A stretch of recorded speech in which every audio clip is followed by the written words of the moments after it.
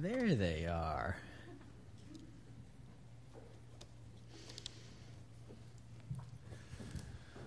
There are patterns in your life right now that you trust, that if they haven't already, they will let you down, they'll betray you. We are pattern-making people. We make good patterns, we make bad patterns, we make patterns. We make ways of dealing with things. Some of them help give structure to our life. Some of them plaster over the real needs of our life.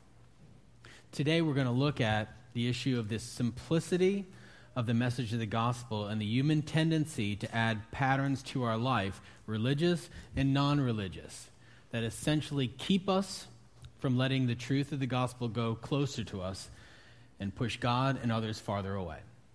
Now, to do that, we're going to look back at the book of Galatians, and I want to give you some backstory to what's going on. And we start with, this is 2011, and the Bible was written a long time ago. The reason why we use the Bible is because we believe the Bible is the true story of God coming into humanity in order to redeem us. And so when we look at the book or the letter of Galatians, this is what's happening. The period that's talked about in the New Testament is a relatively small period of time, beginning first with the life of Jesus. Lived, died, rose from the dead. The first 30 years of what we call AD. And what we deal with the letters in the New Testament is essentially this. There were a number of people who came to faith, who came to believe in Jesus, and then they began to write and travel, and one of the most prominent of those was a guy named Paul. Paul was somebody who was a hardened, zealot, religious person who believed that Christianity, it's this newfound thing, was very dangerous to a religious way of life, and so he sought to exterminate it. Until he met in a vision Jesus upon a road, and his life was absolutely altered. And he came to believe there was a freedom and a power in the simplicity of the gospel, which is the coming of Jesus to earth to die and to rise in order to make us free. And so he changed everything. And he began to go all throughout Asia Minor, starting churches. And when I say churches, I don't mean he built buildings. And what he did is he walked into places and he began to talk about this message that human beings are those who are made in the image of God, beautiful and yet deeply flawed. That God sees us, knows us, and sent a Redeemer to bring us back into relationship with Him and to make our lives right, whole, and free again. He began to go from town to town, and he never stayed very long in any place. You know, the most, at the one time he stayed in a town about 2 years, but it was normally shorter than that. He would go in and he would talk to them and he would reason with them, and then groups would form, and then he put leaders in place, and then he would go to the next town. Because what he wanted as many people as possible to hear what he believed was a revolutionary message about the human heart, human soul, and human destiny. In the gap between him going to churches, starting new ones, he would write letters back to the churches about pressing issues. They were not vague religious treatises or theological treatises. He was writing about very pressing issues that were arising as people began to figure out what it meant to believe the gospel. And so he wrote letters to different ones, and one of the letters he wrote was to a church in Galatia. What we're going to deal with today is an incident that happened between Paul going to Galatia and writing a letter to him. There was an encounter, a meeting, if you will, in Antioch. And it came about because two of the most prominent leaders of the early church, Paul and Peter, St. Peter, Basilica, all that, famous Peter, and Paul had a disagreement. And that disagreement was essentially like this. Peter was saying, Paul, not face to face, but this was the message that was happening in different places. Sure, the gospel's true and it's simple and all that. Jesus died. I'm in. That's awesome. However, there's a few other things we got to make sure people do, just to cover our bases, because after all, we are religious. And so we got to believe that, and circumcision and, just a couple other things. To Paul, it seemed like, okay, he actually asked the question, am I wrong? Am I off somewhere in what I believe? Is it simply the gospel that redeems us, that makes our lives new, or is it the gospel plus some other things? And so they met in a city called Antioch, essentially to hash that out. When they got there, another incident happened, and that's what Paul talks about in the letter to the Galatians in this chapter we're going to look at in a minute. And Liz, if you go ahead and put up verses 14 and 19, 11 to 14, I'm going to basically tell you what happened, but the scripture will be up there on the screen as well, so you can see where I got it from. But this is what happened. So Paul walks in, and they're gathered together, and what he notices is that Peter wouldn't hang out with any of the non-Jewish people. And he would separate, he wouldn't eat with them, wouldn't talk to them. It was like there was a clique. There were the Gentile people who followed Jesus and the Jewish people that followed Jesus, and Peter was over here with the Jewish people and wouldn't associate with the Gentile ones. Now, where this came from was loosely from the Old Testament view that God teaching something about purity, but then it became hardened into this pattern, this religious pattern that people began to follow, which is essentially this: the only way to keep your life right is to stay away from the bad people. Right? So if there's people who are less spiritual than me, or people who are not spiritual at all, or people who watch the wrong movies, or people who smoke, drink, whatever, I need to stay away from them, right? Because Jesus forgives me, and I need to stay away from bad people, because I need to stay pure. And Paul looked at him and he said, Paul at times goes ballistic. I mean, I think it's part of his personality, you know. Everybody who follows Jesus is very different, unique in their own way. And Paul was somebody who went ballistic. You see it in occasions. And he essentially said, what? And, I don't know exactly what words. Hypocrite was one of them. But what do you think you're doing? He said, I got right up in his face. And I said, Peter, how can you do this? How can you live this way? This is completely inimical to the gospel. Am I wrong? Is not the gospel the story of God loving people? Am I wrong? Didn't Jesus walk around the earth and he accepted everybody? Am I wrong? Didn't he go to parties and people called him a drunkard and because he hung out with people and he didn't seem to care what their background or issues were? Am I wrong? No, I'm not. And somehow Peter had said, the gospel is a story of how much God loves and receives all of us, and I need to stay away from those people. And you look at that and you go, how in the world could that ever be associated with the life of Jesus? And then you go, wait, that's not all that different from what we see today. The issue remains often a spiritual issue, which is, if you're a follower of Jesus, you may have, yes, I believe in all this and I believe in forgiveness, and yet I got to do a few other things. And one of those is to avoid certain types of people, because that's how I keep my life clean. Yes, Jesus forgives me, and I avoid the bad people. This has led to a rather nasty spirituality, a really rather nasty view of righteousness, which doesn't at all look even a little bit like Christianity, at least as Jesus taught it. How does that happen? Because we develop patterns to cover over our issues. See, to be really blunt, why did Peter do this? Why did he not hang out with the Gentiles, which, by the way, is most of you and I? Why would he not? We were the unclean ones. Why would he not hang out with us? Peer pressure. That's all it was. See, Peter had already been taught by God that, you know what? Everybody's fine. We're reaching into the world, Peter. Nobody's better than another. The gospel's for everyone. And yet he walked into this room, and there were the religious people. And they were staring at him, and they were whispering. It was like, hey, Peter, okay. I mean, you can hang out with them if you want, Peter, but we're taking note of that. And something within Peter, an unaddressed issue of who he thought himself to be, believed himself to be, whether or not he was acceptable and okay as he was, something in there tripped.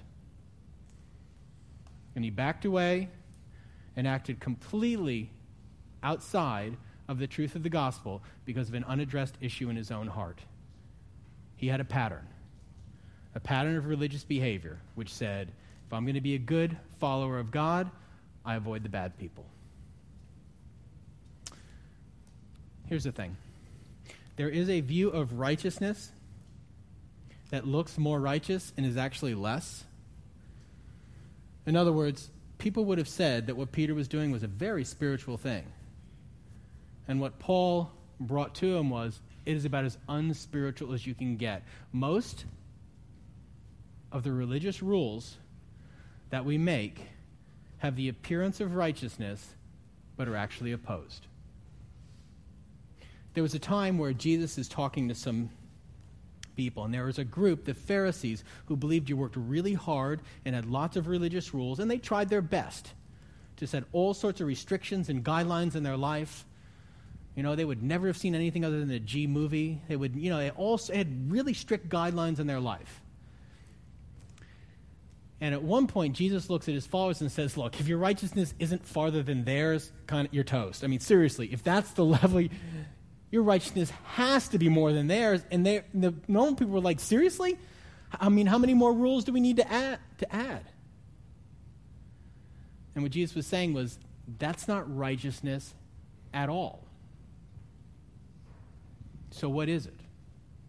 What is the simplicity of the gospel that changes people's lives? Two things. Number one, you got patterns. Some are good, some are not. Number two, the gospel is intended to penetrate every area of your life and revolutionize it. There's a verse in Galatians 2, it's verse 20, but this little section, verses 19 through 20, which after Paul goes through this conflict with Peter, he raises the bar. And it's a verse that if you became a Christian about the era that I did, which was some years ago, 25 years, 30 years ago, this was a verse that really everybody memorized because we believed it was like at the core of this radical change. I've been crucified with Christ, and it is no longer I who live, but Christ lives in me. The righteousness that you think you have through religious living nowhere near approaches what God has for you. I've been crucified. The old patterns, the old ways of dealing with my life are gone, dead and buried. And now I live an entirely new way where God penetrates every sphere of my life. This is how that works. There are two approaches to life, generally speaking, a gospel approach and a non-gospel approach. Again, I repeat, what the gospel is the story of people like you and I, made in the image of God, beautiful but deeply flawed, that God decided to redeem, to forgive, and then to reinvigorate, revitalize, heal, and make alive the broken parts of us so that we would return to the true, pure image of God. Jesus died and rose to make you whole again. That's it. It's a gospel way of looking at every area of life and a non-gospel way of looking at every area of life. And what the non-gospel way says essentially is, okay, I believe certain things to be true, but I have issues that I'm not really willing for God or anyone else to touch. I've got issues about who I believe myself to be. I've got issues about whether or not I really am loved or not. I've got issues that go all throughout my life that invade and penetrate, and I really am not asking God to come in. I'll believe the right things. I'm closing these sections down. This is the non-gospel view of life. I have a friend. It's really a friend. It's not me. You know, it's like, I have a friend. At one point in his life,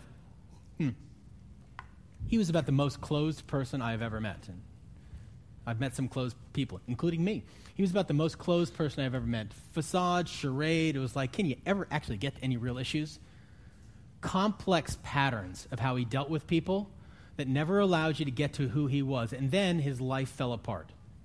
Absolutely fell apart. Not only did his wife leave him, but left him in his mind out of the blue. I never saw it coming. Women, don't nod. He was a caricature, the picture of the oblivious man who was like, I thought we were happy. To which she shook her head and thought, no. Maybe you were, I wasn't. And so his whole world was rocked. It wasn't simply that he was leaving. It was that everything he thought he believed about what was going on in his world was wrong. And there was a moment, it was like a week, where it was like the window cracked open.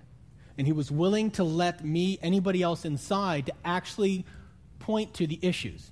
the long-developed coping mechanisms and patterns that he had dealt with in relationships that kept people from getting too close to him. There was a moment, a week, where I could speak to him and he would actually listen and not deflect. And then it closed, it shut down, boarded over, never been opened again. The walls have gotten thicker and harder because at some level he was unwilling to let his true heart and life be exposed. Why? Because he didn't believe if he did, it would be okay. It's a non-gospel view of life. The gospel view of life is this. I got issues. I have real issues in my life. I recognize that I develop patterns to cope and cover those over. I'm going to stop, pause, and believe that if I open my life up and let people and God see what's going on, I can actually get healed and changed. And then every area of my life gets transformed. For example, I'll be blunt. If you have financial issues, it's not about how much money you make. I mean, theoretically, it might be, but that would be unusual. It's about coping mechanisms, things you believe about you and about others, which affect the way that you live. And those are areas that you have shut down and cut off. And they affect how you deal with finances. You've got relational issues. It's not about the other people. There may be some interesting people in your life, but if you have relational issues, it's not about the other people. It's about some core issues in your life that you have been unwilling or maybe oblivious to. And you've developed careful coping mechanisms, careful patterns of how you handle life that keep you operating in exactly the same way, untouched by the gospel. You got issues at work. It's not about your job. You have issues with responsibility. It's not that people are asking too much. You have too much on your plate. It's not that people are adding new things to it. You have issues that you've been unwilling, unable, oblivious to that affect how you live your life. The gospel view of life, when those things happen, stops, opens up, and says, here's a real issue in my life, and I want to be free. And so I let, like a wind, rush into my life in order to see this area of my life changed. Now, there are many issues I could tell you about myself. Many I choose not to. I'll tell you one. You all got issues. See, here's my comfort level. I know you have issues. I did. And some of you know you have issues, and some of you don't. And maybe you'll walk out today knowing that. And it's the healthiest place to be, to understand you have issues, and it's okay to come out with your issues because the gospel's true. You are loved and forgiven, and so you can allow it to penetrate. And then the coping mechanisms, the patterns you develop that keep sidetracking your life can actually be eliminated rather than plastered over. Okay, so one of my issues is I tend to be restless internally. Someone once said it's like I have a lazy Susan spinning in my head, and I just move from one thing to another. I got two things I can do with that. Number one is I can say to you, deal with it. It's who I am. For good and for ill, I'm Popeye, I am what I am. I am restless internally, but it's part of what makes me great. You know, you can go with all sorts of crazy stuff like that where you baptize an internal issue, and not only do you plaster it over, but you actually start to use it. Or I can deal with it. Several people in my life have said, you probably ought to press in on that a little bit. And my response is, see, I would love to hear Peter's actual response to when Paul talked to him. I guarantee you he didn't go, Paul said, Peter, you hypocrite. This is completely opposed to the gospel. We're called to love other people as Jesus loved us, and what are you doing? And Peter did not go, oh my goodness, Paul, you're absolutely right. Hey, everybody come on over. Paul just pointed out something in my life which I haven't known. I've had this coping mechanism because I'm really pretty insecure, and I valued your approval of me far too much more than I do God's or anyone else, and so it's allowed me to treat other people as if I didn't love them, and it's really wrong. I'm sorry. I'm moving on now. Gentiles, come on over. I guarantee you it did not happen that way. If it did, I'm just going to assume he's a far better man than I. But probably what happened is he went, Paul, no, I'm not a hypocrite. I mean, it's an extenuating circumstance, and it's time, and, I got to deal with this, and I'm trying to bring these people along, and all sorts of stuff. Same way. Bruce, you really need to press on that. My immediate response is, press on what?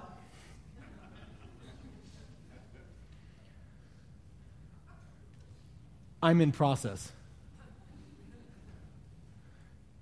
I have had a restless, in just this sort of things whirling in my brain and my heart for all of my life. If you had told me that 20 years ago, I would have looked at you like, I don't know what you're talking about. 10 years ago, I would have said, I know what you're talking about, but I don't really want to, I'm not going to do anything about it. It's just who I am. The place of the gospel, when we really believe this stuff is true, is where I would go, okay, I'm restless internally. Why? Why?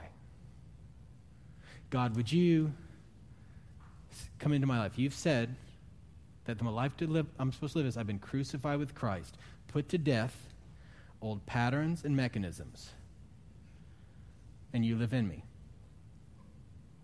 Could you come and live there and put away the restlessness that can keep me in bondage to patterns of living?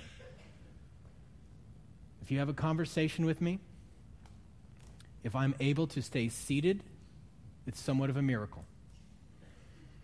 I stand up for no reason.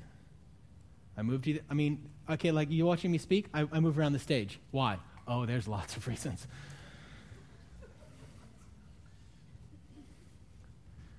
But the great tendency is not to want to ask why about any of our issues. Because there's something we're not sure we want to know. And the non-gospel approach to life doesn't penetrate very deep. It looks very religious.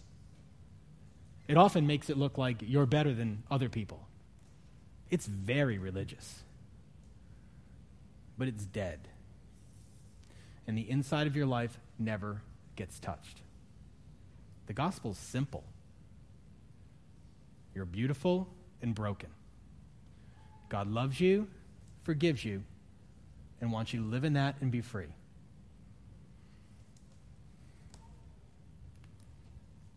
Question is, will we do that? Or we continue in the broken patterns of life that keep us from ever being free?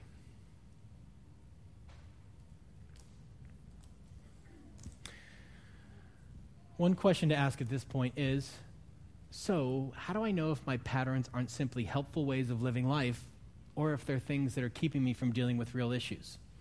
For example, we make patterns regularly. We make patterns, and some of you make very good patterns. I am a non-pattern person who makes patterns, you understand. They're just not as good as you who are actually organized at it. I just make bad patterns. But some of you have very good patterns. I know there's some of you who get up at the same time every day. You read the Bible at that time. You pray at that time. You have a very rhythmic order to your life, and there's a real beauty to that. Some patterns are some of you have patterns about when you meet with people. You have patterns about how you orchestrate your day, and there's nothing wrong with having patterns. So how do you know when your patterns are actually getting in the way and are covering over the issues of your life? Well, really two ways. It's actually pretty simple. Number one, and I didn't notice when I said simple, I didn't say easy. Simple and easy are not the same thing. Simple. You need to hear when other people are speaking into your life. Peter had Paul in his face. He didn't like that. However, that's what had to happen. He would not have seen it otherwise. Often we will not see the faulty, dysfunctional patterns that affect our finances, our relationships, our job, our ability to love other people, our ability to be loved. We won't accept any of that until somebody's in our life who knows us well enough and cares about us enough to actually speak into our lives. And it's why at Warehouse we emphasize small groups. You really can't do this on your own. Christianity is not a solo encounter. It is not sitting back and breathing in information. It is not an information dump. It's a life transformation process of opening our lives up to the reality of God to see into the deepest parts and make us free. And that really can't be done without other people. Any issue of any significance that I've realized about my life has first been brought about by somebody else who had to love me and care for me enough to get through my defenses, because the first time they said it, I didn't believe them. If I believed them, I wouldn't admit it. If you want to discover the dysfunctional, handicapping, destructive patterns of your life that look really good from the outside but are keeping you from dealing with the real issues of your heart, you've got to have people close enough to see them and talk to you who say, why don't you press in on that? And are willing to come back again when you say, I don't need to, and they say, let me press a little harder. Why don't you press in on that? A second way that you recognize that the patterns in your life are flawed and are simply covering things up is what's not working. See, the problem with coping mechanisms, they're just that. They're coping mechanisms. They're patterns that are covering over something that isn't changing. And so they only work for a certain amount of time or at a certain level. And so if you keep seeing, if you ask this, I wonder why I keep fill in the blank, then almost certainly you have a pattern you've placed over your life that is keeping you from the actual issue inside. When things don't work, there's something wrong internally. As Americans, we are generally entitled, and so we tend to think if something's wrong, it's somebody else's fault. The reason why my life isn't going well is because you fill in the blank. I've not gotten the opportunities. They don't treat me well. He doesn't understand me. We think somebody else is at fault for the issues in our life. When you continue to see ineffectiveness in a critical area of your life, you have a pattern that's covering over the real issue in you. And that's the place where you stop and say, okay, what I want to be true is I want to be crucified with Christ, the bad stuff killed off. I'm going to have to actually open up and see what it is. Simple, but really difficult. So, today, as you sit out here, you're in one of two very broad categories. One is that you are exploring Christianity and you don't know yet. This is what I'd really want you to hear. God wants to do more in your life than you might think.